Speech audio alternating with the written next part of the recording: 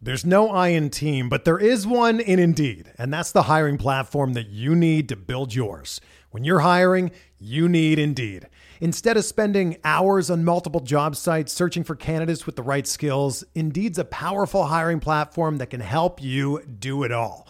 One of the things I love about Indeed is that it makes hiring all in one place so easy because Indeed does the hard work for you. They show you the candidates whose resumes on Indeed fit your description immediately after you post so you can hire faster. Join more than 3 million businesses worldwide that use Indeed to hire great talent fast. Start hiring now with a $75 sponsored job credit to upgrade your job post at Indeed.com/Blue Wire Sports. Offer good for a limited time. Claim your $75 credit now at Indeed.com/Blue Wire Sports. That's Indeed.com/Blue Wire Sports, and support the show by saying that you heard it on this podcast. Indeed.com/Blue Wire Sports. Terms and conditions apply. Need to hire? You need Indeed. This podcast episode is brought to you by Coors Light. These days, everything is go, go, go. It's nonstop hustle all the time. Work, friends, family, expect you to be on 24/7. Well, sometimes you just need to reach for a Coors Light because it's made to chill. Coors Light is cold lagered, cold filtered, and cold packaged. It's as crisp and refreshing as the Colorado Rockies. It is literally made to chill. Coors Light is the one I choose when I need to unwind. So when you want to hit reset, reach for the beer that's made to chill.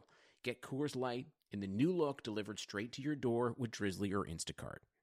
Celebrate responsibly. Coors Brewing Company, Golden, Colorado.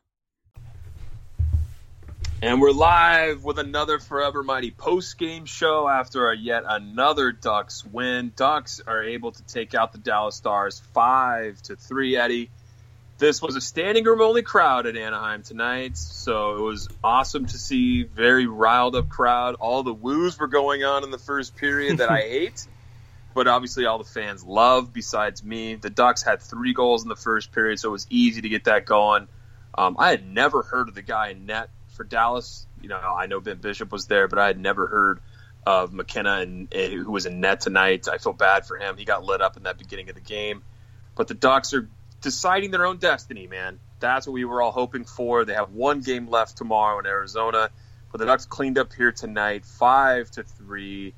How'd you feel about this game just going into it? I mean, I know we talked about a little bit of it last game, but the Ducks have been on fire right now. Were you expecting this kind of outcome? Yeah, I thought they would get a win. And really beginning, when they were up, I think it was 4-1 at one point, or even 3-0. I thought it was a little bit too easy because Dallas had played a strong game against the Sharks the other night. I thought Dallas was going to put up more of a fight, and then you saw that later on in the game when they brought it back within 1 goal, and the Ducks were able to hold on. So it was more of an exciting, closer game than I think we all expected. But you can't complain. I mean, the Ducks have won 4 games in a row. They kept their hopes alive of finishing second in the Pacific Division, and that's really all that matters at this point. Absolutely. Anaheim's 8-1-1 in their last 10. Getting into this game, Corbinian Holzer, and then your boy, Captain Canada, Chris Kelly, Antoine Vermette, and Troy Terry were all scratches. Very disappointing to see this first-year contract of Troy Terry getting burned. I wonder if it's because he's still injured, but there's been kind of mum on that topic. Pretty much the same lineup, or actually the exact same lineup as we saw Wednesday night. And then it's McKenna versus Miller. I will take Miller 999 times out of 1,000 in any situation over McKenna. That poor guy he looked shaky in this game. It's his first start of the year. Just not a good game for him. You said it was his first NHL start in 3 years. So yeah. Pretty tough go for him, man. I mean, I'm surprised they went with him, really, weren't you? Yeah, I think so. I mean, they do play tomorrow against the Kings, so Lehtinen is the guy backing up right now. I think he was just coming back from injury, and they said he was healthy enough to back up. He probably could have started the game, but it looks like they're saving him for the Kings, which I guess is a good thing. I mean, I'd rather face McKenna tonight and have the better goalie facing the Kings tomorrow on the back-to-back.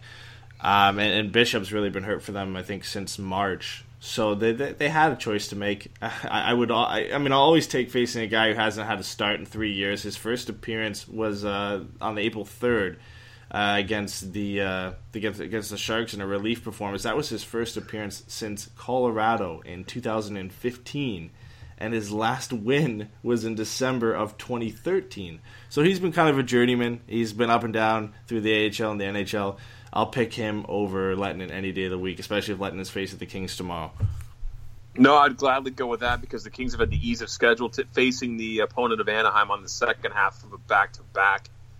But getting back to this game, the Ducks obviously still without Cam Fowler, that very mysterious 2 to 6 week injury, which we all know, as you said last show, is pretty much a 4 to 6.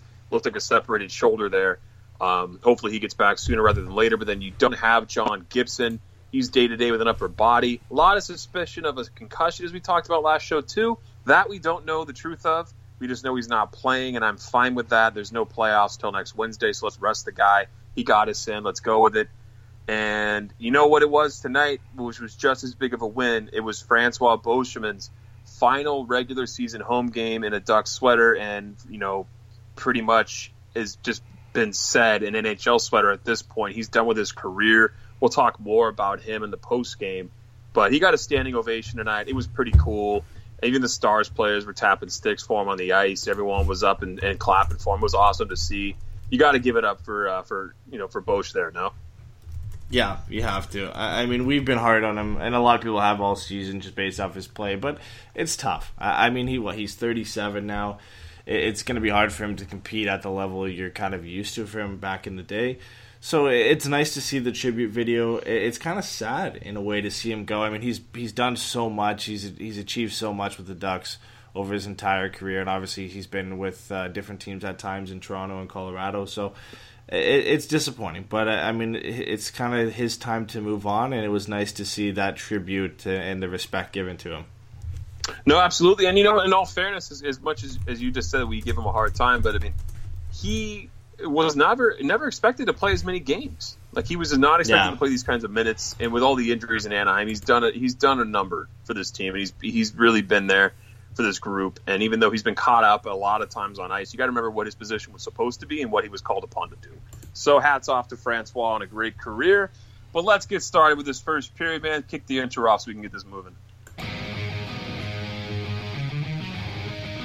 to get by Benning.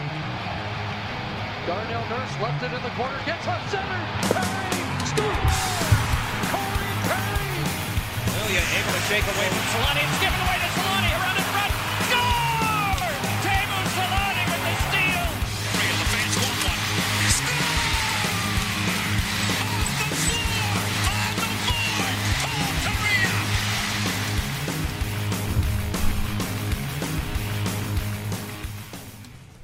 All right, well, let's jump right into the first period. And there wasn't a ton going on really early on. I think the first big chance was when Janmark broke in an outnumbered attack. And Miller had to come out and make a pretty good glove save early on. That was pretty much it until the first Ducks goal of the game. And the Ducks broke out on a 3-on-2.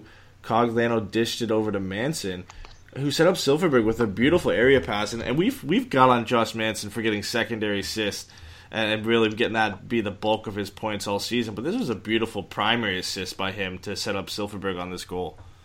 No, it was such a good play. I mean, I know McKenna maybe was a little slow to react to that deflection opportunity, but there was an odd man rush. And what are you going to do at that point? But a beautiful feed by Manson there, and the finish by the finish by Silfverberg there was great. Yeah, just an underrated ability to pass the puck this year by Josh Manson. He's kind of picked up his game and added that to his arsenal, which has been huge for him. But, moving on in the first period, Perry broke in alone just after that as well. But he couldn't put it past McKenna. He kind of lost the puck a bit on his way to the net. Radulov then takes a slashing penalty, so the Ducks go to their first power play of the game. And what do you know? They actually score a power play goal. And it was some great passing. Getzlaf feeds Raquel in the slot. Raquel makes a couple of good moves. His initial shot is actually saved by McKenna, but he slams home his own rebound. And this was a trend for Mike McKenna throughout the entire game. He really couldn't hold on to a lot of pucks. I think there was about 2 or 3 goals the Ducks had were because he couldn't really hold on to it. And what a great goal. I mean, it was a really good setup from Getzlaf, and Raquel was able to pot his 33rd of the season, tying a career high. Yeah, and you know what? We got a power play goal, man. That's the more important thing. I felt like it's like This power play has just gotten look after look after look, game after game. You see all the passing, all the pretty puck movement, and no finish on that. But no, that was a great play there, and the Ducks were able to pop one on the power play, make it 2-0. Yeah, and really after that, there wasn't a lot of time in between the Ducks power play goal and the first goal of the game by the Stars. Mathot took a pass from Radulov, got it right at the top of the left circle, and he just blasted it past Ryan Miller. Wasn't really screened. Maybe you can put that a bit on Miller, because normally you wouldn't really think of Mark Mathot wiring a puck to the top corner. I believe this was the first of the year for Mark Mathot.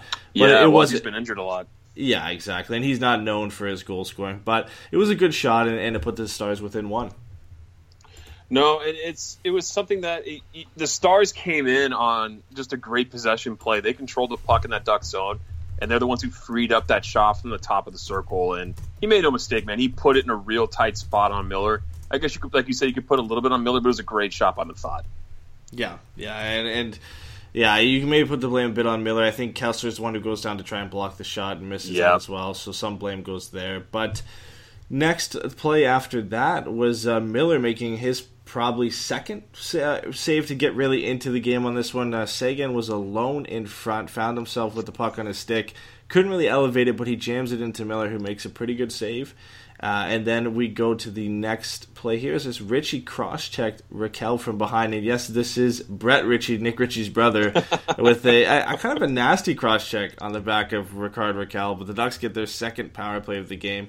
Nothing going on that. But right when the power play ends, Cogliano feeds Lindholm at the point. And he's done this a lot when he gets the puck. He doesn't just shoot it right away. Sometimes he waits for the perfect opportunity, shoots it on net. Silfverberg gets a good tip. It goes 5-hole on McKenna. They reviewed this later, and it was actually Grant who got a second tip in front of the goal, and the goal was actually credited to him after. But still, a very good tip for Silfverberg to get it on net. No, it was great. You know, you're right. Lindholm likes to walk in short distance on that blue line. He does that a lot. You're 100% on that. He gets the puck.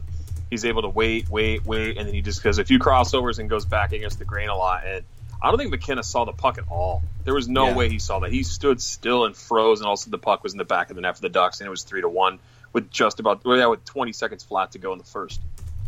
Yeah, he stood up like he thought it was going to hit him high, and it ends up tipping, going through 5-hole. But it was a pretty good period for the Ducks. Obviously, they end up leading 3-1, out shooting Dallas 13-7. But I think a lot of that is on Mike McKenna in that period. He looked really shaky.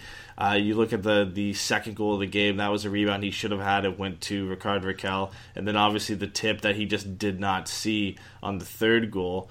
And that continued into the second period. Right at the beginning, Ben cross-checks Kasher from behind, similar to the play that Ritchie did on Raquel earlier. The Ducks get their third power play of the game. They don't end up scoring on the power play, but again, right after, Perry forces a turnover, takes it the other way, drops it for Getzlaf, whose shot is stopped by McKenna, but of course it squeaks through. He's not able to hold the puck, and Manson, jumping into the rush, buries it into the open net. Hey man, he didn't get a second assist on this play. He's got a primary assist and a goal. No, it was a great play, and it's kind of like just what you would expect from Getzlaf, making offense happen. You know, he ends up getting the puck.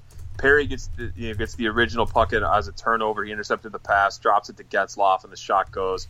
But I mean, why would it not be Getzlaf at the heart of it and Manson there to clean it up?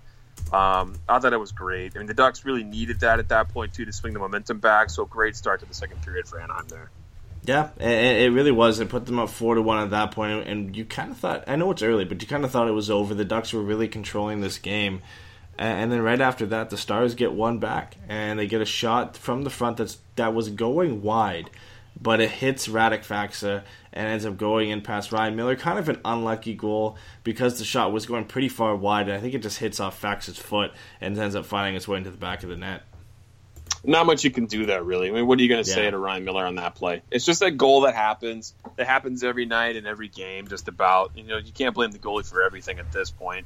Just unfortunate, but the Ducks still retain the lead. Yeah, and wouldn't you know that? I mean, Seguin trips Kessler. The Ducks get their fourth power play of the game. When's the last time you remember the Ducks having 4 power plays before the other team even got one? I don't remember the last game when that happened. No, and the thing about that is going into the third period, it was kind of like I know we're not there yet, but it's going into the third period. It was like the Ducks have not taken a single penalty. This is so unlike Anaheim. And then all of a sudden that started to happen. Yeah, I mean, we can pretty much go into the third period. Not much happened to end the second. There was a point where Montour lost his stick at the blue line and allowed Shore to come in alone on Boschman, and then Miller had to make a pretty good save. And then after that, it was just pretty much some back-and-forth action, not really any highlight-worthy plays to finish the second. So the Ducks led 4-2. They actually outshot Dallas 15-5 in the second period. Shots were 28-12. Really good for the Ducks to limit this offense to 12 shots through 2 periods. But then Dallas woke up, and they really were the better team for this third period. Some good passing early on between Ben and Radulov, but Miller made a good play to break it up with a poke check.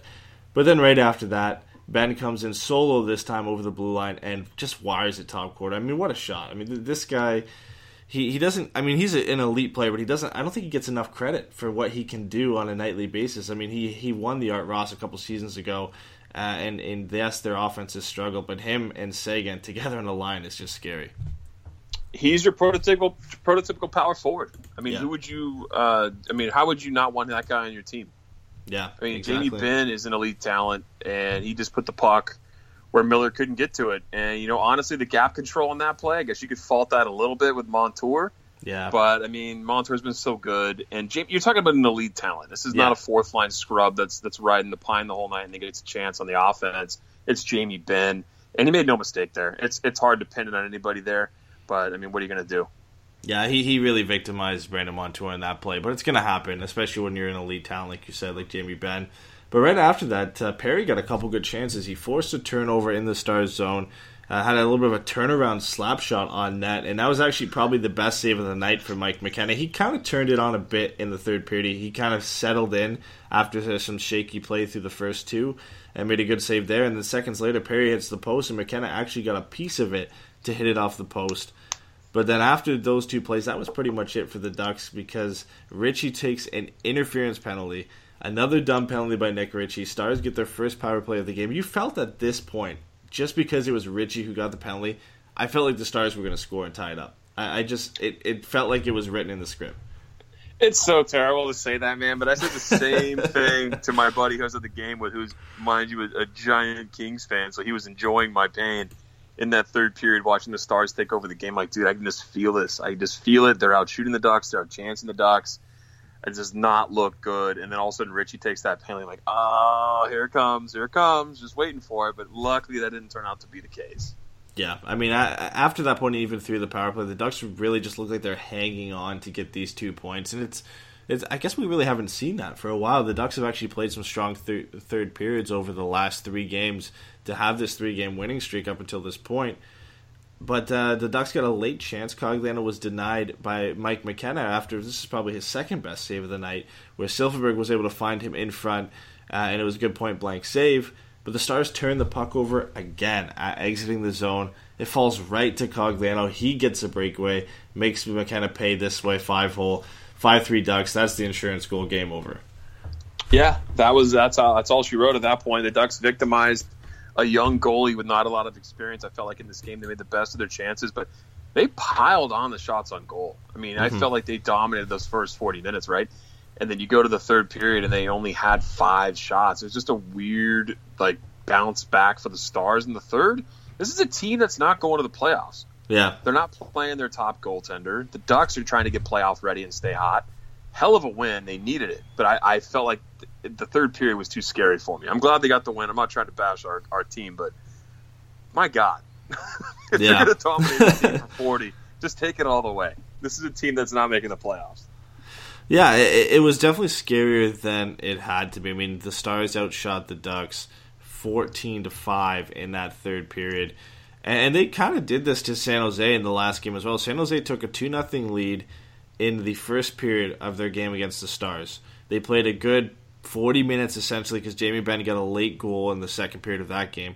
And they just poured it on in the third period, scored 3 goals, ended up beating the Sharks 4-2. It kind of felt like this was going to be that type of game, and the Ducks were able just to hold on. But, yeah, I mean, the Stars, albeit not in a playoff spot, are really trying to play spoiler. They're one of those teams that I think they're pissed off. They feel like they felt, and a lot of people felt they could have gotten the playoffs, and they're really trying to just spoil some points for teams, and they made it difficult for the Ducks. I didn't think this was going to be an easy game, but I felt like the Stars were just going to be a little bit upset and deflated that they had missed the playoffs. That they just were so close. They were pretty much 1 month away from making it. It was such a poor March for them. They couldn't get in, but they didn't roll over and die. They played a strong game. No, they did. And just a real quick answer, Gordon Bombay in the chat, because he's always in there. I got to answer his question. He says, was your buddy wearing a Kings jersey at the center? No, he was not at Honda Center wearing a Kings jersey. He was very nice. He told me, he's like, I didn't commit a jersey foul. He didn't wear a beanie, a hat, a jersey, nothing. He rarely cheered for anything. He was very, very nice.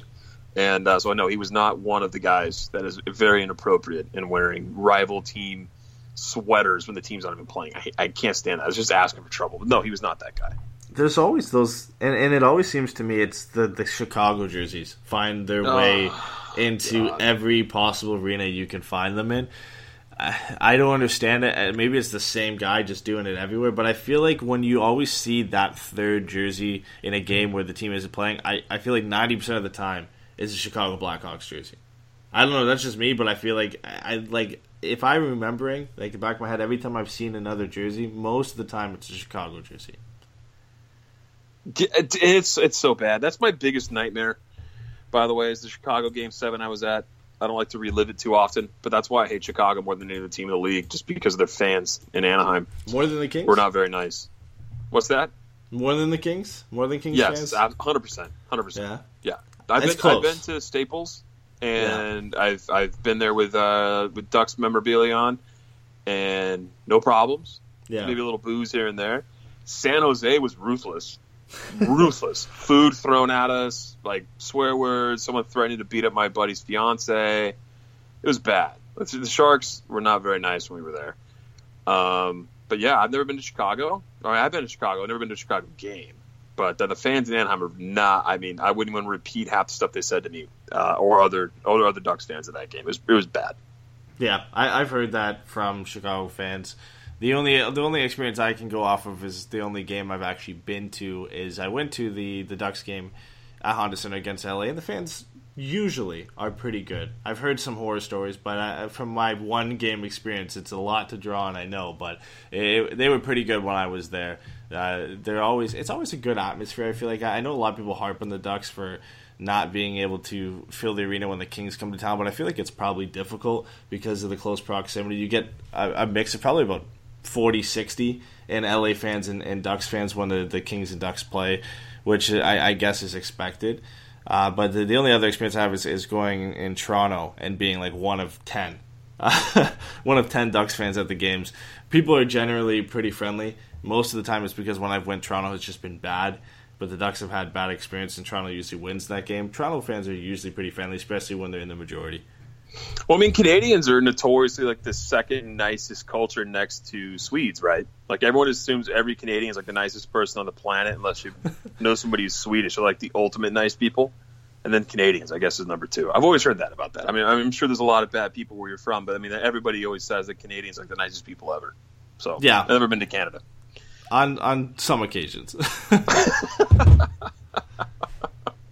So I want to get to the playoff picture right now before we get into anything too crazy with post game. So we got to talk about that. That's a big topic that people were talking about at the game, both last game and this game. Is where are the Ducks at? How does this all sit?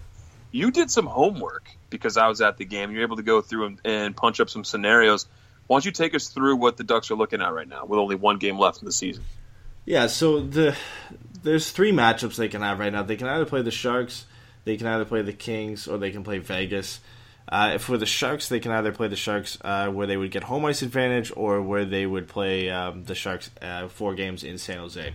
So if the Ducks won tomorrow, there is 9 possibilities for who they could play in the first round. 8 of them are San Jose. The only time they can play somebody else is if the Ducks won, the Kings won, and the Sharks lost in regulation. The Ducks would play the Kings in the first round, and that's actually the only scenario in which the Ducks and Kings will play in the first round.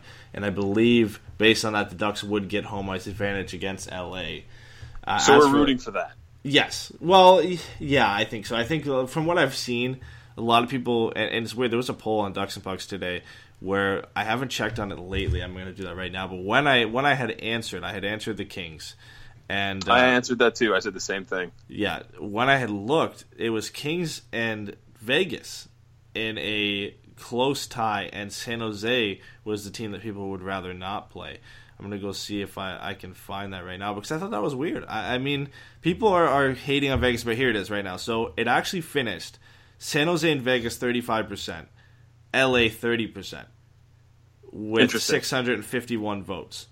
So weird. It actually switched all the way around. But, so, I mean, I'll move on here. The Ducks, if they lost in overtime tomorrow, if LA wins in regulation or in any fashion, the Ducks would end up playing Vegas no matter what San Jose did. Even if San Jose won, they lost in overtime, the Ducks would play Vegas if they only picked up 1 point and LA won tomorrow, which is not ideal. But I mean, as going off that poll, a lot of people believe they should be playing Vegas over LA. If the Ducks picked up a point in overtime and LA lost in overtime or lost, and no matter what the Sharks do, the Ducks would play the Sharks in the first round. And they would not get home ice advantage because obviously San Jose would pick up a point. The Ducks need more than a point. They need a win to get home ice advantage over the Sharks because they they'd be tied on row with a win, but their what's it called? Their secondary tiebreaker is the season series, which the Ducks lost against the Sharks. And for the last and probably the worst outcome is if the Ducks lost tomorrow, any point picked up from LA means the Ducks will play Vegas in the first round, and an LA loss means the Ducks will play the Sharks in the first round. So it looks like, I mean, if you had to go in your betting, it looks like the Ducks will play the Sharks in the first round. Vegas would be your next pick, and there's one out of a possible 27 scenarios here the Ducks would play the Kings in the first round. And if you're talking about a bloodbath ranking, you would say Kings, Sharks, then Vegas when you're talking about violence in a series. Yeah. My buddy Kyle, who's a Kings fan, who I went to the game with tonight, said he does not want to play the Ducks in the first round or the Sharks. He wants Vegas. He feels like Vegas is very vulnerable. They're not playing great hockey right now. The Kings have had no problem beating them. The Ducks have had no problem beating them as of late. I mean, William Karlsson showed the Sharks what was up last week, so we all know how that panned out. But Vegas, I mean, maybe they're the vulnerable team, but honestly, they're not a big team. They're not a checking team the way you see the Ducks and Kings play or the Sharks. Yeah. So you're not going to get that heavy presence. Maybe you're not going to get injured in the first round series, and you can battle that out in the second round. But God, the Ducks just have not been very good at handling the speed game, which is what throws me away from Vegas. And I just love the match. Throw me LA right now. I mean, that's what I want. I want the rivalry. I want the bloodbath. It's just the best hockey. I mean, as much as I would be afraid of injuries, it's the best hockey. Just give that to me. And I'll take the Sharks as a consolation prize. Just keep me away from Vegas and Nashville. Yeah, I think Vegas is probably the toughest matchup, just like you said, because of the speed. And everybody likes to talk about, we're hearing all the same stuff we heard at the beginning of the season with Vegas, where they're a new team, they don't have a lot of experience, don't expect them to do well. And then they proved everybody wrong in the regular season, won the Pacific Division title. And now we're hearing the same stuff. Oh, well, they're an inexperienced team. They don't have a lot of playoff experience. They haven't played that great as of late. So I don't know if I really trust them in the first round. And then, I mean, what are they going to do? They'll probably just go out there and prove everybody wrong again and beat whoever they play in the first round. And I do not want to play 4 games at T-Mobile Arena. I don't. It's one of the hardest buildings to win in the National Hockey League today. And I would not want to have to go there and play a 7-game series against them. I just feel like that would be the worst possible matchup. I still believe LA is the best one. As much as it pains me to see that series, I'm in kind of the same boat as you. I want to see it, but at the same time I don't, because it's just going to stress me out. Like, it's the series that's going to stress me out the most, because we know if they lose, you're never going to hear the end about it. And we talked about this on the last show. It's going to be held over you more than if the Ducks lost to San Jose. But, and I feel like they match up better. I think they won the season series against LA, and the Sharks, they ended up losing. But either one of those two, Sharks or Kings, are going to be close 1-goal games, probably a 6 or 7 game series, just a bloodbath. And Vegas is just going to be sitting there waiting for whoever is able to survive through that series. Yeah, I got 3 words for you. Marc-Andre Fleury. Yeah. Say what you want about that guy. That's all the playoff experience you need right there. He's great. Your goalie's got to be your best player in the playoffs. Just has to be. You can win a close game. You can get a dirty goal, and you just got to hope your goalie stands up and stands on his head in a game where you can't compete. And Fleury's been there, done that. I mean, you can say what you want about him against his series where he's faltered a bit, but the guy's got two cups. He wins in there until the conference final where Matt Murray had to take over. But I mean, Marc-Andre Fleury's no joke. So I mean, you got to pay attention to the crease there in Vegas, and I just don't want to see that team. You want to move on from here? Yeah, I think so. I mean, all right. We might be able to. Yeah, I think we've kind of killed the playoff matchups. Really, tomorrow's post game show, because we'll know who they play. I think that's when we can go really in depth, because we'll know the matchup and we can actually break down how they match up against whether it's LA, the Sharks, or Vegas. And I suck. I may not be available for tomorrow night's show. It might be a Sunday morning show. Hope no one kills me on that. We've had a lot going on, so I apologize for that. But the playoffs should be much smoother. I don't know how much everybody is into going to Corsica and if they pay, the Patreon and all that to support them. But Corsica does analytics, for those of you who don't know. And Eddie and I are dorks, and we love hockey so much that we like to nerd out in the mathematics of it all. But you found this really cool stat called WAR, which has been widely known in baseball as wins above replacement. And they applied it to hockey. And it's pretty interesting, the findings you're able to come up with, especially with the players such as Ondrej Kase and John Gibson. Yeah, it's been applied to hockey before, but I think this is maybe the second time Corsica's actually put it up. Well, it could be the first, but I believe it's been up somewhere before. However, they finally just got it back up and working on the site, and I went and checked it out today. And of course, if you had to pick one player, and I know we've discussed this, and anybody in the chat, if you want to chime in on this, if you had to pick one player who you think would be leading the National Hockey League in WAR, who would you pick? I mean, Patrick, I'll give you a guess, and I'll let anybody want to guess in the chat if they can, but I feel like the answer is pretty obvious. In WAR, I would either say Raquel or Kase. No, I mean in the National Hockey League, like for anybody. Like for any team, any player, yeah. Oh, who leads? Yes. Okay. Well, come on, man. That's the guy with the most even straight points. You're talking about Connor McDavid. Yeah, and it's not even close. I mean, his wins by replacement is 7.16. So that means if you replace him with an average player, the Oilers win 7 less games than they have with him in the lineup. He's almost a full point higher than the next highest person with the Jonathan Quick, which kind of surprised me a bit. I mean, goaltenders usually get a bit of a boost in this. I think there is 5 or 6 goaltenders in the top 10, but he's the highest with 6.21 wins above replacement.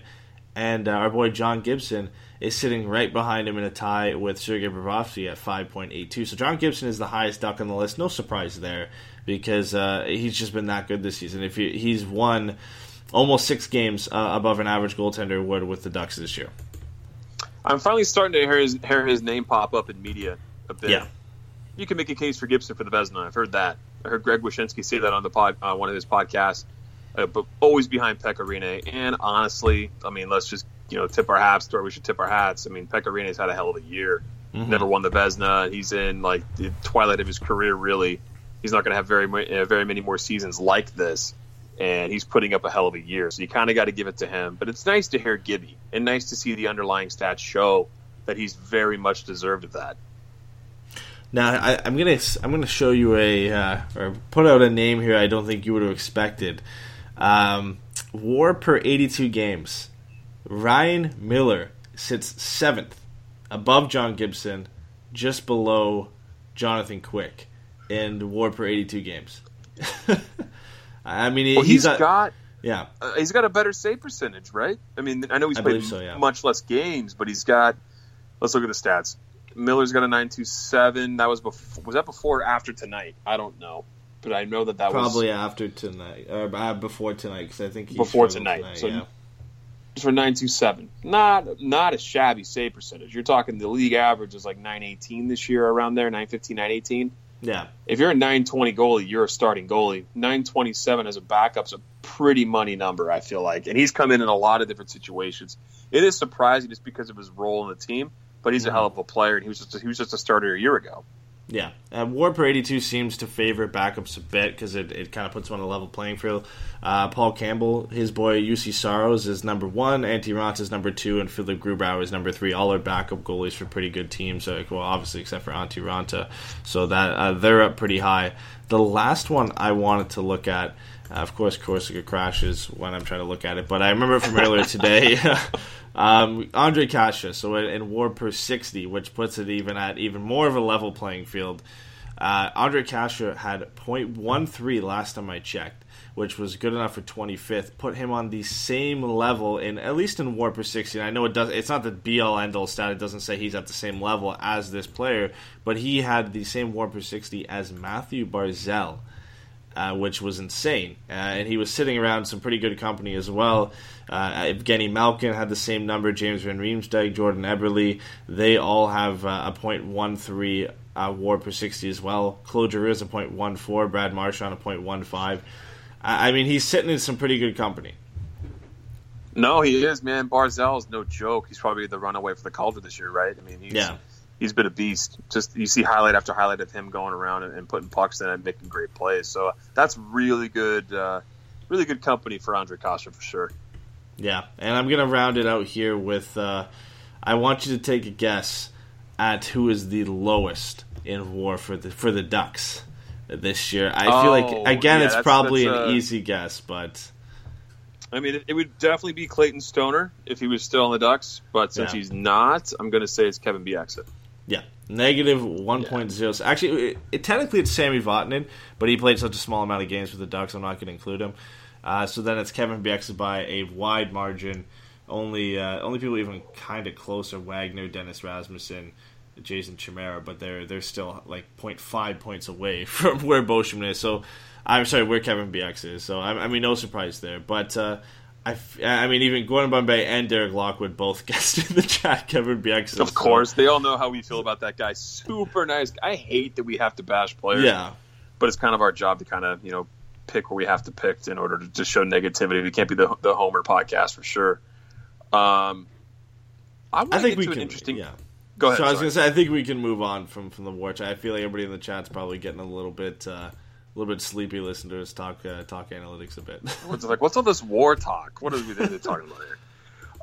I want to talk about NHL.com's 5 reasons the Ducks clinched a playoff spot, and they gave the ranking 1 through 5 as to impact, as to why it happened that way.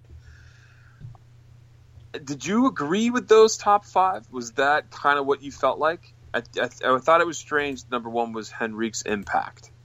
Yeah, I'm starting to wonder if that was a ranking of 1 to 5 in most importance, or they just listed it 1 to 5. I feel like I think they just listed it 1 to 5, probably.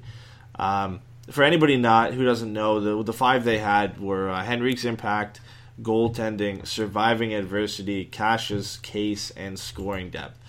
Now, I feel like pretty much all of those are accurate. We'll start with Adam. We'll start with their number 1, Adam Henrique's impact with his team. I feel like that has to be a reason why they clinched. I mean, he's got 33 points in 55 games with the Ducks so far, 19 goals, 14 assists. He really helped keep the Ducks afloat while Ryan Getzlaf and Ryan Kessler were both out of the lineup until they returned in December. He's been a big part of this team, even when they have been back, and really now solidified a third line that is scary at times for the Ducks. His impact has been immense for Anaheim since he's become a Duck. 7 game-winning goals. Yeah, that also speaks volumes about a guy coming to a team like that on a trade. You can't ask for much more than the way he's been playing. He's just been a massive piece for the Anaheim Ducks. And with all the injuries and everything, as much as everyone loved Sammy, I mean, you can't deny the impact that Adam Henrique has. And he has another year on his contract here in Anaheim, which is even better. I mean, this is great for the Ducks. I mean, you don't have to just give up a defenseman and then get a piece that you're going to give away either or have to re-sign. He's got a bit of a shooting percentage, which is great. He's shooting at 20% right now, which is wonderful. Obviously, that's going to regress a bit. But, I mean, I'll take it, man. We need to get this guy burning and hot again before we get to the playoffs because he's really, really done a great job, and I've been really impressed with him this year. Yeah, for sure. And he's going to be a big part if the Ducks actually make a long run in the playoffs as well. The second one I think they've listed here is probably the most important in my opinion, and that's goaltending. I mean, it has to be. And not just John Gibson. I mean, he's having a Vezina-worthy season. Unfortunately, been hampered with injuries a couple times this season so far. But Ryan Miller as well. And this was as of last night, but he has a 2.43 goals against average and a .927 save percentage with 3 shutouts in 26 games, a 10-6-6 record until obviously tonight, which that improved to 11-6-6. He's just been arguably one of the better backups in the National Hockey League, probably top 5. I know there's some very good ones out there like Carter Hutton and Philip Grubauer and UC Saros, but he's up in the discussion, which is insane because he's 37 years old. I mean, he's been a revelation this year for the Ducks to kind of solidify that second spot behind John Gibson, and he's really pushed him to be a better goaltender this year. No, it's true. I mean, we talked a little bit about Ryan Miller earlier, but I mean, John Gibson has progressively played more and more games every season. We talked about his injuries, but in 2015, 2016, he played 40 games, started 40 games, or played 40 games, and then 2016, 2017, 52, and then this year he's played 60 games. Mm-hmm. So he's actually kicked up his value, I feel like. He's had a great year. A .926 save percentage is awesome, along with 4 shutouts. And he's had a lot of quality starts. He has probably it is his best quality start percentage he's had in his career. He had Vezina votes in the 2015-16 season. So why the hell would he not get them now? If he's not a finalist, he really had an injustice done to him. You can't say enough about this guy. You want to talk about his injuries, fine, but he's played the most games in his career this year, and he's had freak injuries. It's not like he's stretching over and doing the splits and making an awkward save, and he blows out his groin muscle or has a knee injury. I mean, he's getting clipped and run into a bunch this year, which is strange and unfortunate. But I mean, he and Ryan Miller have held the fort. We've been talking about it since we've been doing this podcast, and then you and I separately on our own shows. Goaltending's been the name of the game for Anaheim, and the only reason why they're at where they're at. Do you think John Gibson's recent injury, because of the timing of it, because he looks to be shut down for the rest of the season, well, obviously I doubt he starts tomorrow, do you think it hurts his chances for the Vezina in terms of recency bias? I mean, people haven't seen him in, 4 or 5 games now. You would assume he would have continued his strong play. I mean, in my opinion, I don't think it does, but people always love the recency bias and seeing goaltenders play on a regular basis. I don't think he's going to get favorable views on his game because no one watches him. I don't think I hate that everyone says it's a cliche. It's East Coast bias. No one watches West Coast hockey, but I mean they don't. Who turns into an Anaheim Ducks game if you're not from Anaheim? Who turns them on? Nobody. Nobody turns on those games. Well, there's no one here. I mean, no. You know what I mean? Unless you're Ducks fans like us. Like Rangers fans don't turn on. Oh, I wonder what Ryan Getzlaf's doing now. Let's turn on the Ducks game. I really have a hard time feeling like they get national coverage.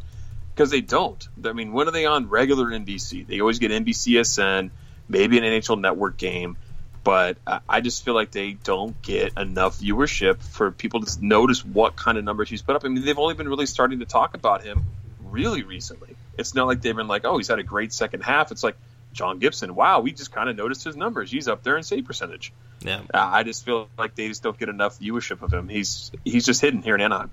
Yeah, and I also feel like if the Ducks were just killing everybody this year, if they were like a top Western Conference team, I feel like then he'd probably get a little bit more recognition as well, but they're fighting for it.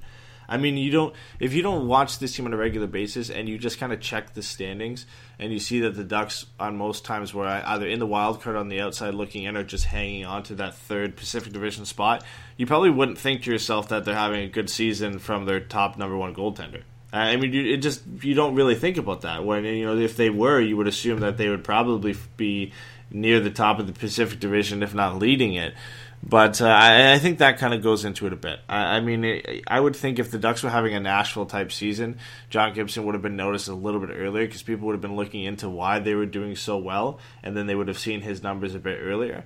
It's funny because the really when it started gaining traction is right before probably a week before we had Paul Campbell on the show.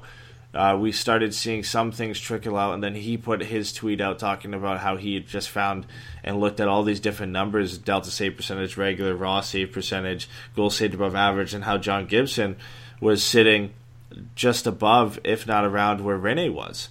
And that's where everything started kicking off, and then it took a little bit of traction there. John Gibson started playing a lot better, and it really started gaining some steam. And now, of course, he's missed a couple games with injury now, and it's kind of all gone away. We haven't really heard much about it. I haven't heard much about the Vezina in general, but his name has kind of disappeared since he got injured. But I feel like he's kind of in the same boat as another guy that we felt earlier when we had the discussion with Paul is underrated, is Sergei Bobrovsky, because Columbus is kind of in a similar position. They were fighting for a playoff spot. They're not a traditional market where you're just sitting at home and you say, you know what, I'm going to watch the Blue Jackets today. I'm going to see how Nick Foligno or Sergei Bobrovsky are doing.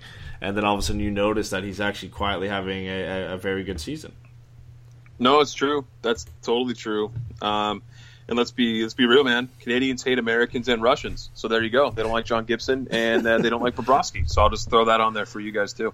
Well, are you saying that all Canadians are Don Cherry, or 'cause I feel like that's the stereotype that's getting thrown out here, because I don't have you like this is an actual question, because I feel like most of the people listening right now are probably from the U.S. How often do you guys hear Don Cherry? Or is it just like an every once in a while kind of thing? Well, since I don't get Sportsnet, I unfortunately probably only see the worst because I see the highlight clips. Yeah. I see the clips of him talking online, for sure. Yeah, well, I mean, every broadcast he has is like that, but I honestly I used to not mind it when I was a kid because I didn't understand hockey at the same level when I was younger, but you watch him now, and I just sit there and I feel really bad for Ron McLean. He's just babysitting every time he's up there, and I don't understand how Don Cherry is still on TV, other than the fact that he's been there so long. I feel like everybody's afraid to just say, "Hey, we're kicking you off for some of the stuff you've said," because he usually goes on a rant where he says something offensive pretty much every show, and it's just. It's gotten to the point where I'm like, Don, you watch it because you want to see him say something like that, but then you're watching it and you just regret watching it instantly because some of the stuff he says it's insane. And a lot of train wreck. Yeah, and a lot of it, he's very, very Canadian, where he loves his Canadian boys, and he hates Russians. I mean, he's publicly said that before. I'm not too sure how he feels about Americans, but I'm assuming he pretty much loves just Canadians based off what we've seen. And I've seen enough of him that, and I think everybody in Canada has. Some people still love him, but I've kind of jumped shift and moved the other way. It's the old timers.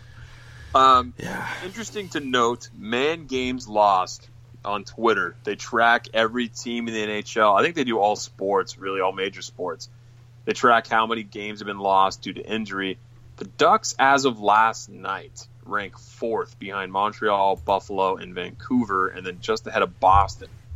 And then you look at the impact of that. Interesting to note here just how much adversity the Ducks have been dealing with if we get past the goaltending on NHL.com's rankings.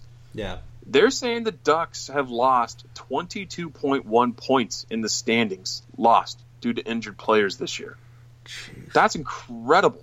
Yeah. Vegas is ahead of them they have 29.1 points. How does Vegas? How are they behind 29 points? That's crazy. Is and that then Winnipeg is third. Marc-Andre Fleury. So Vegas lost 29.1 points due to injury? So the way the tweet is read, it says NHL top 5, points and standings lost due to injured players. Okay. So it says lost points metric, lost points and standings due to injured players. Vegas is first with 29.1 points lost. Ducks 22.1, Winnipeg 18.4, Boston 18.2, and Colorado 16.6. That's the top 5 in the NHL. So Ducks are second then. That's crazy. 22 points in the standings.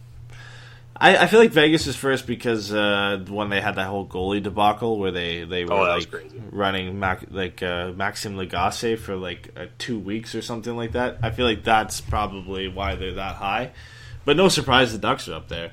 The guys that they've lost, and I mean, thanks for getting us back on track here. We were diving down a rabbit hole with Don Cherry, but surviving adversity for that man has been a big part of why they actually clinched the playoff spot. So NHL.com hit the nail on the head with that one. Gibson's been hurt on occasion. Cam Fowler's the latest injury, but going back all the way at the beginning of the season, Lindholm was out for some time. Obviously, Kessler was out for the majority of the first part of the season. Getzlaf missed 19 games after fracturing his cheekbone. Remember when that happened? I don't think we all thought he was going to miss as many games as he ended up missing. And what a key piece he was to have out of the lineup for the Ducks. It's been insane that they've actually been able to muster somewhat of a competitive season. And it makes you a little bit more hopeful for playoffs, knowing that they could have been 22 points better per se if they had everybody injured everybody healthy for the entire season. Yeah, and that's based a lot, I feel like, on past performance plus what they put up this season in points. So it's great to look at, but it just shows you how much adversity the Ducks have faced this year.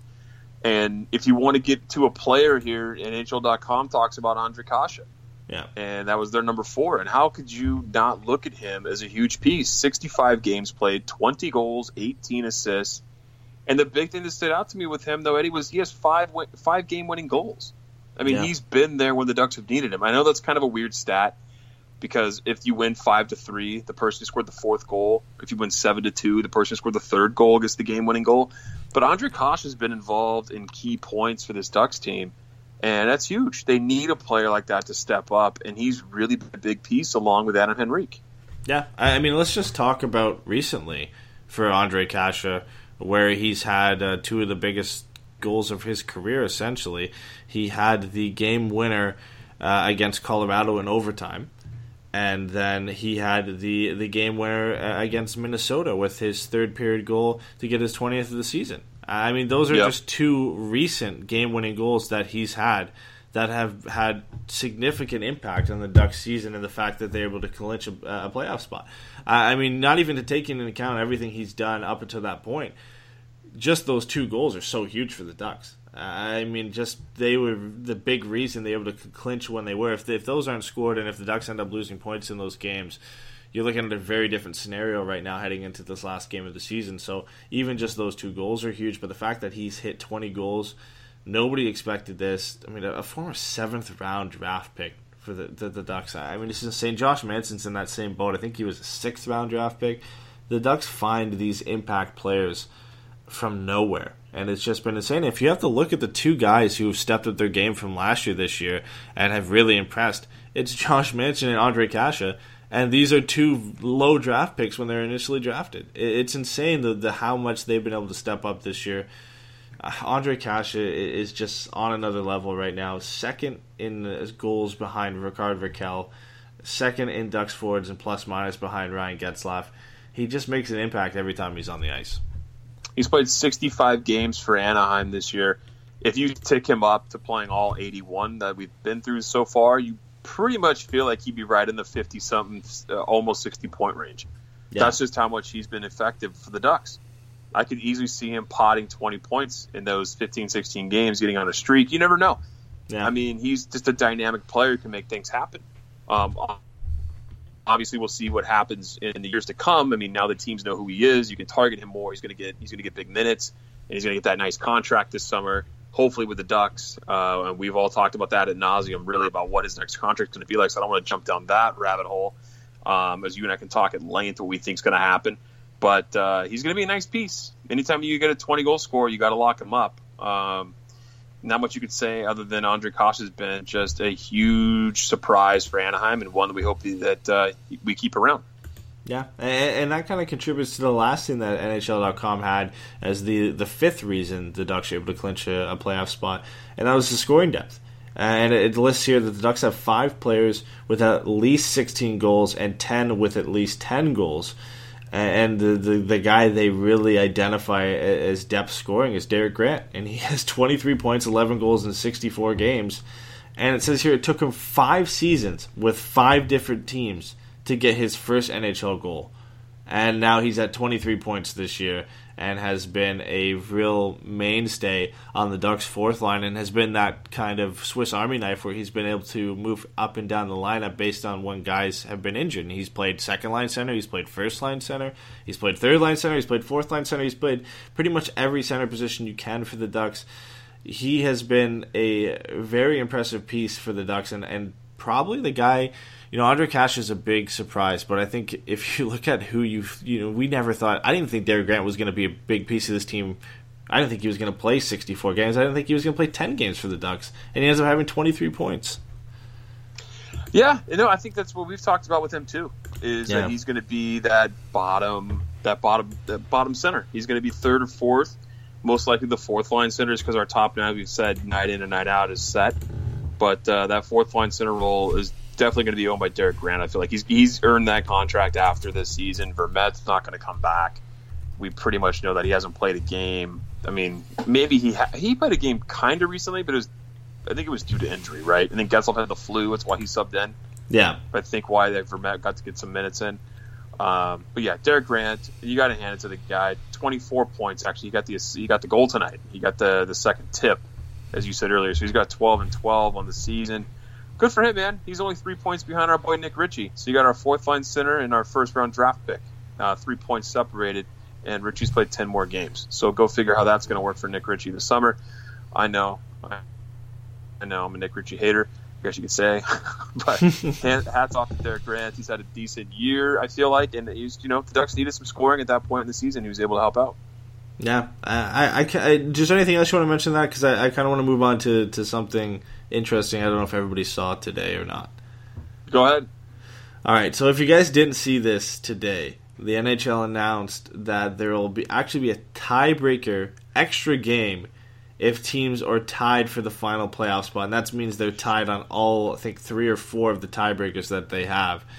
I've never seen this before because I don't think we've ever got this late in the season where it's actually been a possibility of happening. This year there is a possibility because right now, going into tonight, the Philadelphia Flyers currently occupy the final wildcard spot, and the Florida Panthers are the only team capable of catching them currently. The Flyers have 81 games played, Panthers had 80 games played, both are tied in row, and the teams have split their season series. Philadelphia is currently a +3 in goal differential, Florida is a -1, so they would have to get even on those to be in the tiebreaker. So if that is the thing, if that's the case, a tie-breaking game will be played, and there'll be an equally weighted draw conducted by the league to determine who will get home ice advantage.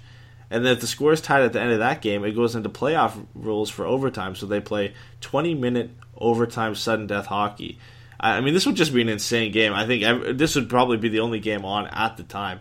Everybody would watch this game because it'd be like one little mini playoff game, kind of like the wild card game in baseball. It would just be insane to see these two teams somehow go through an entire 82-game season being tied on 3 different tiebreakers and have to play an extra 83rd game of the season.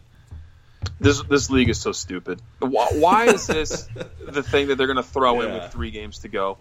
What are you doing? Like, you can't pick another tiebreaker. You're going to put an 83rd game on the schedule for 2 teams. Like, really? That's necessary? You can't do, goals for? I mean, really, Philadelphia wins that one outright. They have 246 goals for, against 240 for the Florida Panthers. Like, what is the deal with that? I don't understand it, man. I think it's cool, but, the fact that they can't solve goaltender interference and they can't solve the offside issues, they can't get rid of headshots, they can't figure out what supplemental discipline is. They let Brad Marchand cross-check a guy in the face and go away with a fine. But all of a sudden now they make up all these rules that are going to add just this weird game that's going to count for a playoff spot. I like it, but I just don't understand the league at this point. They just make stuff up as they go along night in and night out. I don't understand it at all. Yeah, I mean, Drew in the chat, he actually said he thinks it's a great idea, and he said he heard that the stats will actually count as playoff stats if they do play in those games. So technically you would have 17 teams with playoff stats. So whoever lost would have just 1 game of playoff stats, and then the other team would have that 1 extra game, which would be interesting if that one team went the entire way and you were trying to look at who won the Conn Smythe and this guy had an extra game play. I feel like that would be interesting. But I feel like it would be a cool game, but it's very, very weird to throw it in now. I feel like if you obviously you don't know that's going to happen, and they don't expect it to really ever happen that often, but you had to think at some point you might have to deal with this. Yeah, I mean, you've set up this point system, you've set up the regulation overtime wins to try and avoid that, but then you also have all these other tiebreakers. But at some point you had to think that there, at some sort of random chance, that this could happen. And you would want to mention this maybe at the beginning of the season and say, hey, if this is to happen, we're going to have this tiebreaker game, instead of saying, oh, we're 3 days away from the end of the regular season. If this happens, we're going to have an 83rd game, which is going to count technically as a playoff game for stats, but it's going to be like a weird in-between limbo game where it doesn't count for either, but it determines who gets in the playoffs. I don't know. I feel like I'm on the same boat as you. Just come up with a third or an extra tiebreaker somehow. I feel like that's probably an easier way of them doing this tiebreaker game. But the tiebreaker game makes the money, so that's probably the better route to go if you're the NHL. Oh, no, for sure. And it'll be on NBC because Philadelphia will be involved. It'll be everywhere. It'll definitely be on NBC. Yeah, it'll be on NBC for sure. Yeah, Philadelphia will somehow... It is interesting. Yeah, it is. Yeah, and it would be a fun game to watch. Yeah, I would too. I'll be in. Everybody would watch. It's this league is just so dumb. I just don't know how they just make things up all the time. I don't get it. I just understand. I found it funny that they just announced this, and you. I was like, what? Yeah, people were kind of mocking all day. You sent me a tweet by Dave Lozo where he put out a same kind of similar press release about an extra game being played for the Blackhawks for missing the playoffs, and it was all about them getting like an extra Stadium Series game and whatnot, which was pretty funny. People were making fun of it all day, and for good reason. But as much as I want to make fun of it, I mean, I would watch it. I mean, I feel like most people would watch it too. But somehow Philadelphia would win that draw to have it on home ice so they could air it on NBC. I got to read the part of the Blackhawks, the fake Blackhawks press release that was done in the exact same form because it's funny. It says, at the conclusion of the regular season, the Chicago Blackhawks will have not qualified for the playoffs, so the following procedure will apply. The Blackhawks will play an outdoor game.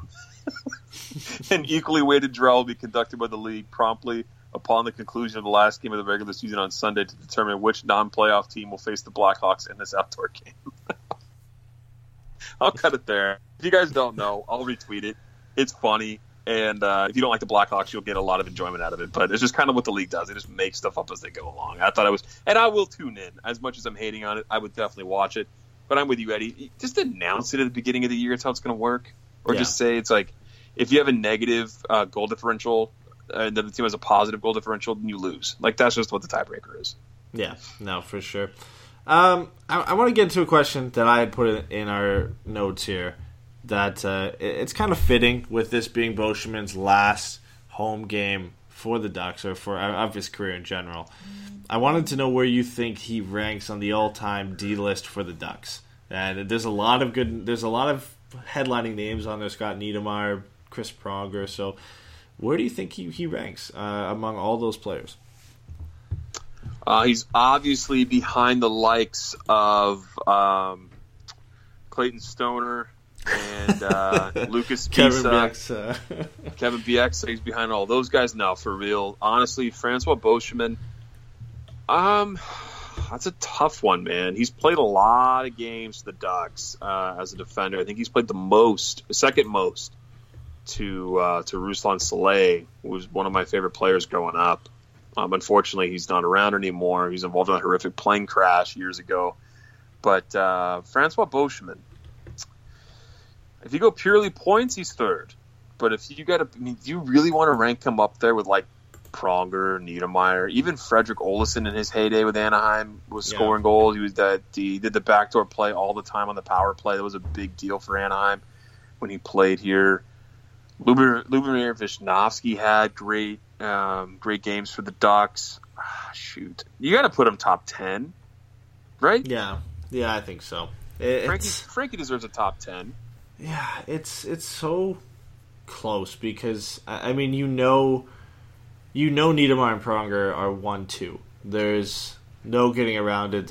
I don't think there's any really competition with those two to bump them out of that spot.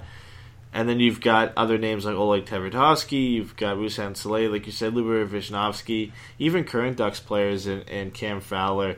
I mean, he sits second in points for the Ducks. He sits, I think, third in games played, so he has to be on that list, right? I mean, it's hard to say that when he's currently playing for the Ducks, but you would still want to include him on that list. Beauchemin, I do believe, is top 10, but I think it's very difficult to put him in top 5. As much as he's done for this team, And you can't really look at what he's done recently. Obviously, being 37, it's very hard for him to compete and keep up in the National Hockey League. But I think there's a case to put him in above some guys' top 5, but I think it's difficult. No, I agree with you, man. And I got to say, Oleg Tverdovsky's not a very nice guy. I've met him. Not a very good dude, at least off the rink. So he's not in my top 10, just purely based on that. Francois Beauchemin could take his spot in my heart any day, any time. But when you're talking skill and what he's done, like offensively, I mean, you're talking Tverdovsky's a great player in that respect. Yeah. But yeah, man, you got to go Cam Fowler's in that top 5, Niedermeyer, Pronger. Honestly, I would have to put. Oh, shoot, dude. You put Soleil in your top 5 because of just his service for the Ducks? I loved that guy when he played. I really Yeah. did. I thought he was a great player for the Ducks. He's a really beloved guy in Anaheim too. Just really unfortunate what happened with him, obviously, and all his teammates. But yeah, I think I would. He was a good defenseman. Yeah, but Bosch has got to be in the top 10. Yeah. He's got to be. Yeah, there's no way he list falls to sort it out. Yeah, there's no way he falls outside the top 10. I think there's a argument to be had to put him in the top 5. I don't think he makes it top 3. But top 5 is definitely a spot where he could fall, and if not, he's not too far outside the top 5. He's definitely in the top 10, and he will be a top 10 defenseman for the foreseeable future until guys like Josh Manson, Hampus Lindholm, I was about to say Sammy Votnik because his name's bolded here, but he's no longer a Duck. So until those guys get up and catch up, and maybe even Brandon Montour, depending on if he spends his entire career with the Ducks, are names we could see added to that list later down the road. But I think the only current Ducks player you could really argue is Cam Fowler would probably still even be possibly in the top 5. Yeah, no, he's definitely got to be up there. He's probably one of the best skated defensemen Anaheim's ever seen. You could put him right up there with Scott Niedermeyer. Yeah. His puck handling skills are off the chart too. His scoring's not where we've always expected it to be. There's always that he's the next great this or the next great that, and he just hasn't been, which is fine because he's Cam Fowler, and Cam Fowler's been a hell of a player for the Ducks, even though he's gotten a lot of crap until we all realized how good of a player he was when he gets paired with, with a guy who can skate with Brandon Montour. So, yeah, no, you got to put Cam up there too. I agree with you on that. Yeah, interesting question from Chase on the same point here. He said, does Beauchemin get a number retirement ceremony in the future? No, that's not happening. No, and Drew brings up not enough individual. Yeah, and Drew brings up a good point too. He said, I think there's still too many names ahead of him. I mean, you've got Paul Kariya, you've got Jay Giz, you mentioned here, and then you even have Getz and Perry when they retire. That would probably go in before Beauchemin even gets a shot at it. And there's some other names you could argue. I mean, people have argued Scotty Niedermeyer, which I don't think is possible now. I don't think you can be retired by 2 teams, can you? I'm not sure. I'd have to look into that, but he has been retired by the New Jersey Devils. So it'd be interesting to see if he could do that. But I would still put his name in front of Beauchemin. Pronger would be a difficult one because he only played 220 games for the Ducks. I don't think he would be a number that would get retired, but I'd probably still put him above Francois Beauchemin if that was to be the case. I mean, it's a nice gesture, and I feel like I'm a lot more lenient on my opinions when it comes to who we're going to let retire, what player's number as a team. I'm way more strict when I'm talking about Hall of Fame. I feel like the Hall of Fame inductee committees really just took a dump all over whatever their standards are. They let everybody in, I feel like. They're just like, oh, hey, yeah, you're a good guy. We played hockey together years ago. You can come in. When it comes to teams, though, it's about the feeling to the fans and what they meant to the organization. So, I mean, you could be a little more lenient with that, but yeah, I agree. I feel like you got to go Paul first, and then Jaguar after that, and then let's wait a bit. Let's give it a bit. I mean, this organization, rather, has only been around for, relatively a short time compared to other teams. So, I mean, I know we got Timu up there, but let's take it a little slow. Let's see what really shakes out in this organization before we start throwing everybody up there. I mean, obviously, like I said, Jiggy and Paul next, but then after that, let's cool it off. Yeah. One thing before we get into some more discussion, I want to touch on because Goran Bromberry brought it up in the chat. The forcing everyone to retire Wayne Gretzky's number, so the fact that it was retired by the league, is just weird. Is it not? I mean, he said it. Gordon Bombay says in the chat it's weird. I agree it's weird. It's just such... I mean, it's going to be the only time it's ever going to happen. Nobody's going to retire 97 across the entire league when Connor McDavid retires. Nobody's going to retire 8 across an entire National Hockey League when Ovechkin retires. I understand Gretzky is arguably the greatest player ever to play the game, but it's such a weird situation to just retire his number everywhere and not allow any other team to ever use it. It's just, I don't know. How do you feel about that? I'm okay with it. Yeah, 100%. Oh yeah. As long as he's the only one ever. Yeah, that's what I feel like. Yeah. It's like I've played hockey a lot of my life, and you just hate those guys, even in nothing games. Like you're playing beer league. I played in high school hockey, and you see guys wearing 66 or 68 or 99. You're like, you dipshit. Sorry for the swear word there, but like, it's like, dude, you're not that guy. Like, don't pretend to be that dude. Everyone gets upset about those guys.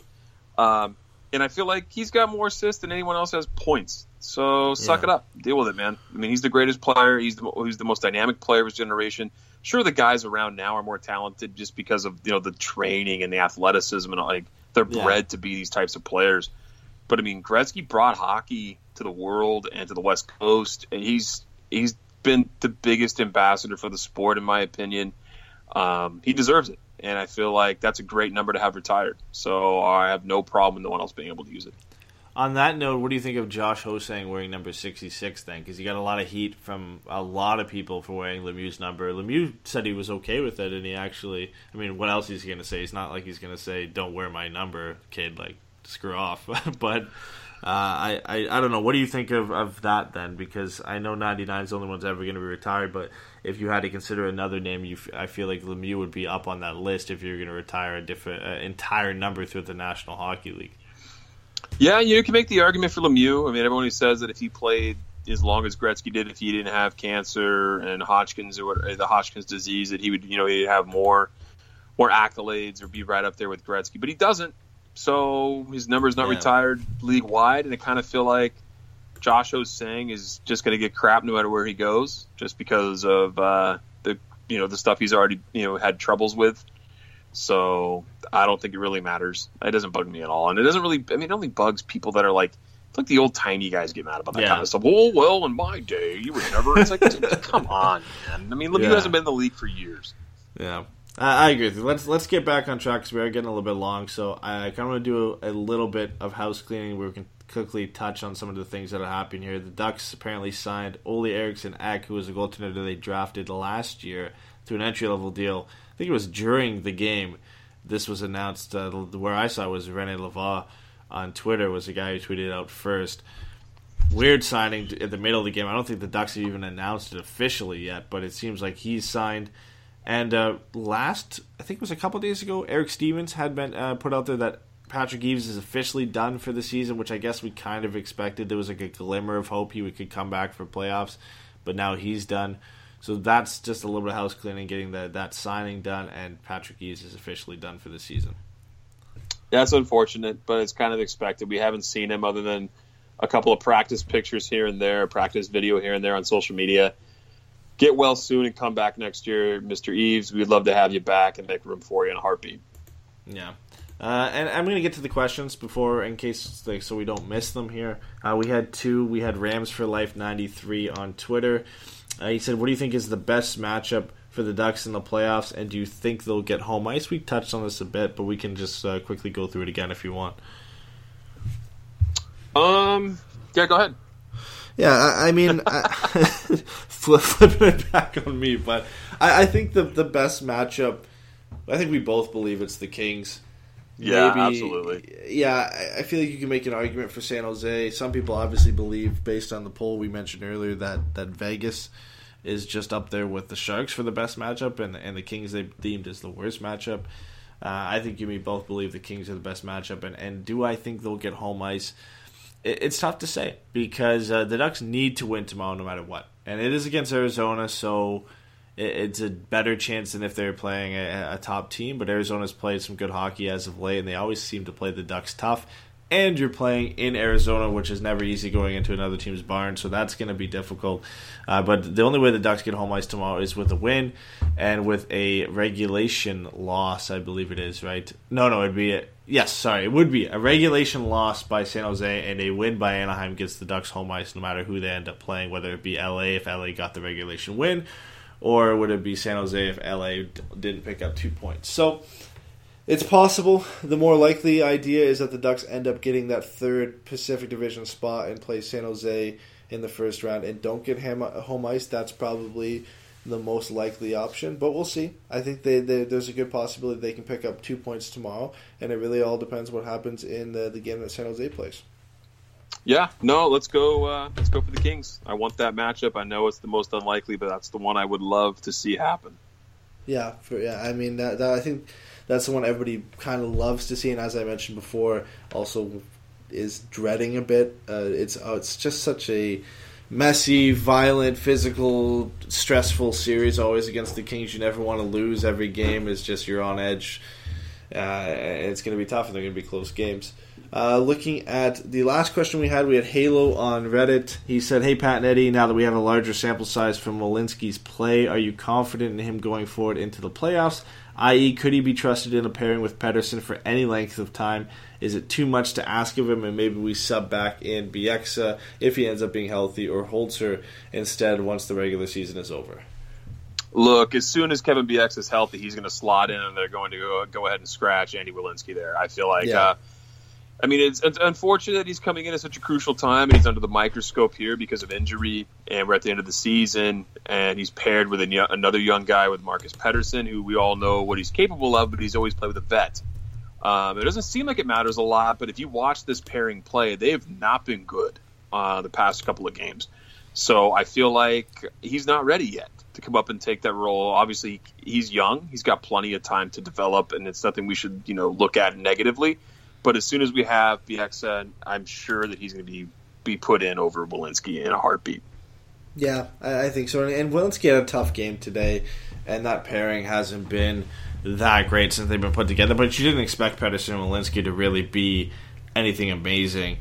So right when Bieksa is ready to come back, I think he's put in the lineup. But if he's not ready to go, I mean, you would assume they're probably going to go with that pairing to start the playoffs, would you not? Holzer hasn't checked in once. I doubt they just all of a sudden throw him into a playoff game and say, here's your first game in about a couple weeks, right? So there's no way. He had a bad showing when he came in and played. He wasn't up to game speed, and the playoffs are just another world. I don't think it's a good move at all. It's going to be tough, though, especially even if the Ducks get home ice or not. But if they don't, you're going to get other teams victimizing that matchup with Pettersson and Welinski if that is the pairing the Ducks have to go with on the opening night of the playoffs. It's going to be tough. And even if Bieksa checks in, I don't think it makes much of a difference. I just think the coaching staff and Bob Murray put him in the lineup because he's an older veteran guy. He's had some experience in the playoffs, which I agree with. In any case, if I had to ever say I'd rather have Bieksa in the lineup over somebody, I think it would be having Bieksa in the lineup for the playoffs over Eddie Welinski. Just because that experience and that presence on the blue line, I think, is better to have than throwing a kid into his first playoff game with another kid on the same pairing who's also playing his first playoff game. The nerves are going to be there. It's going to be a whole different atmosphere for them, and there's nobody really to lean on for them. I mean, they're kind of leaning on each other, both experiencing the same thing at the same time. Those lights are bright on the big stage, man. When you're up and you're playing in the big show, especially against. I mean, my God, you being a rookie and you're going to be playing your first shift on a third pair with another rook, and you're playing against the Kings or the Sharks in a bloodbath. Like that's just something that they're going to be. As much as you want to say the professional, like you said, I mean, the nerves are going to be there. It's not a good thing for Anaheim. They're going to have to ride their top four, I feel like, and that's what Drew commented here. In our chat, he said we can just ride the top four with our current D. I mean, that's what we would want. We've talked about it before. Just go just like the Blackhawks did. Ride your top four guys as much as you possibly can and hide your two worst defensemen or least experienced defensemen in this case in the low minutes and shelter them.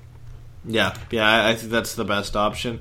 But that's all we have for questions. I think that's pretty much all we had for post-game content, considering we're getting close to an hour 20 here. Was there anything else you wanted to hit on before we wrap this all up? No, my friend, it's 3:09. Oh, nope, 3:10 a.m. for Eddie now. Eddie, you guys, as much as everyone likes to say we do this show late, Eddie does it extra late. So cheers to you, my friend, for staying up super late and covering me while I was at the game today with all the stuff you've been putting up on Twitter and getting the show prepped. I really appreciate it, man. So hats off to you as well. And everybody else who stayed up late, no matter where you're at. We've got a lot of people in chat. Derek, Gordon Bombay is always in here. Chase, Drew. So we appreciate everyone here commenting in on us and giving us a shout out. And all of the likes that we get and everything on whether you're looking at iTunes or you're listening to us on Google, go in and give us a 5-star review. Click subscribe. Leave us a review. We'll love you guys forever for it. And we'll be back at it tomorrow. I'm not 100% sure. God, it's the third game in a row I'm saying this. I hate it. Not 100% sure when I'm going to be available. It'll either be a late one like it is tonight. It'll be first thing in the morning. But we'll take care of you guys again with a game after the game in Arizona. Have a good night, everybody. I got one thing, to throw in before we do this, because go I know everybody who listens to this isn't necessarily on Twitter, I would assume. Unless all of you are on Twitter, then you've probably seen it. But we do run the Forever Mighty 3 Stars leaderboard on a nightly basis, and I know some of the people in the chat do participate in it. But if you if you aren't participating in it, we have a really good prize for the winner this month. Our partners over at Cool Hockey are providing us with a jersey, fully customized, whatever team you want, to the winner of our monthly leaderboard. So all you have to do is 45 minutes before the game, we put up our predictions. It's always going to be the Ducks' first goal, the final score, and a third random one we put up. You just have to make your predictions. Head over onto Twitter. Get the predictions in. If you get them correct, you get 1 point for the leaderboard, so you have a possibility of getting 3 points on any night. And if you end up being the leader at the end of the playoffs, whenever that is, then you'll end up winning a jersey from Cool Hockey. I mean, it's as simple as that. Anybody out there, I want to know as well, if you aren't on Twitter, would you rather us also put it up on our Facebook, on our Instagram, on Reddit, or something else like that, so that you can also be involved? We're open to that. If there's somewhere where you think we should be putting it so you can get involved, hit us up. Either on Twitter, on Reddit, on Facebook, Instagram. Send us an email at forevermightypod@gmail.com if you want us to put it up somewhere else, because I want to try and get everybody involved. I think it's a great opportunity to win a jersey, and it would be great for one of you guys to win it if you can't get on Twitter. It's a badass prize. I agree, man. I think everyone should play if you can. I mean, why not? Take the shot and win. We get a lot of people playing that, so if you're not on Twitter, that's the way to go. But if you guys really feel like we need to be somewhere else, then just take what Eddie said and let us know. All right, guys. Well, that's all I wanted to get off my chest there. Like Patrick said, we'll hopefully be back tomorrow night after the game against Arizona. We'll keep you updated throughout the day tomorrow, whether it's going to be a night podcast or if it's going to be the next morning on the Sunday morning. Either way, we will have a show out for you. We will put it out there so you guys have it. Like Patrick said, hope you guys tune in tomorrow and have a good night. Take care, guys. Cool.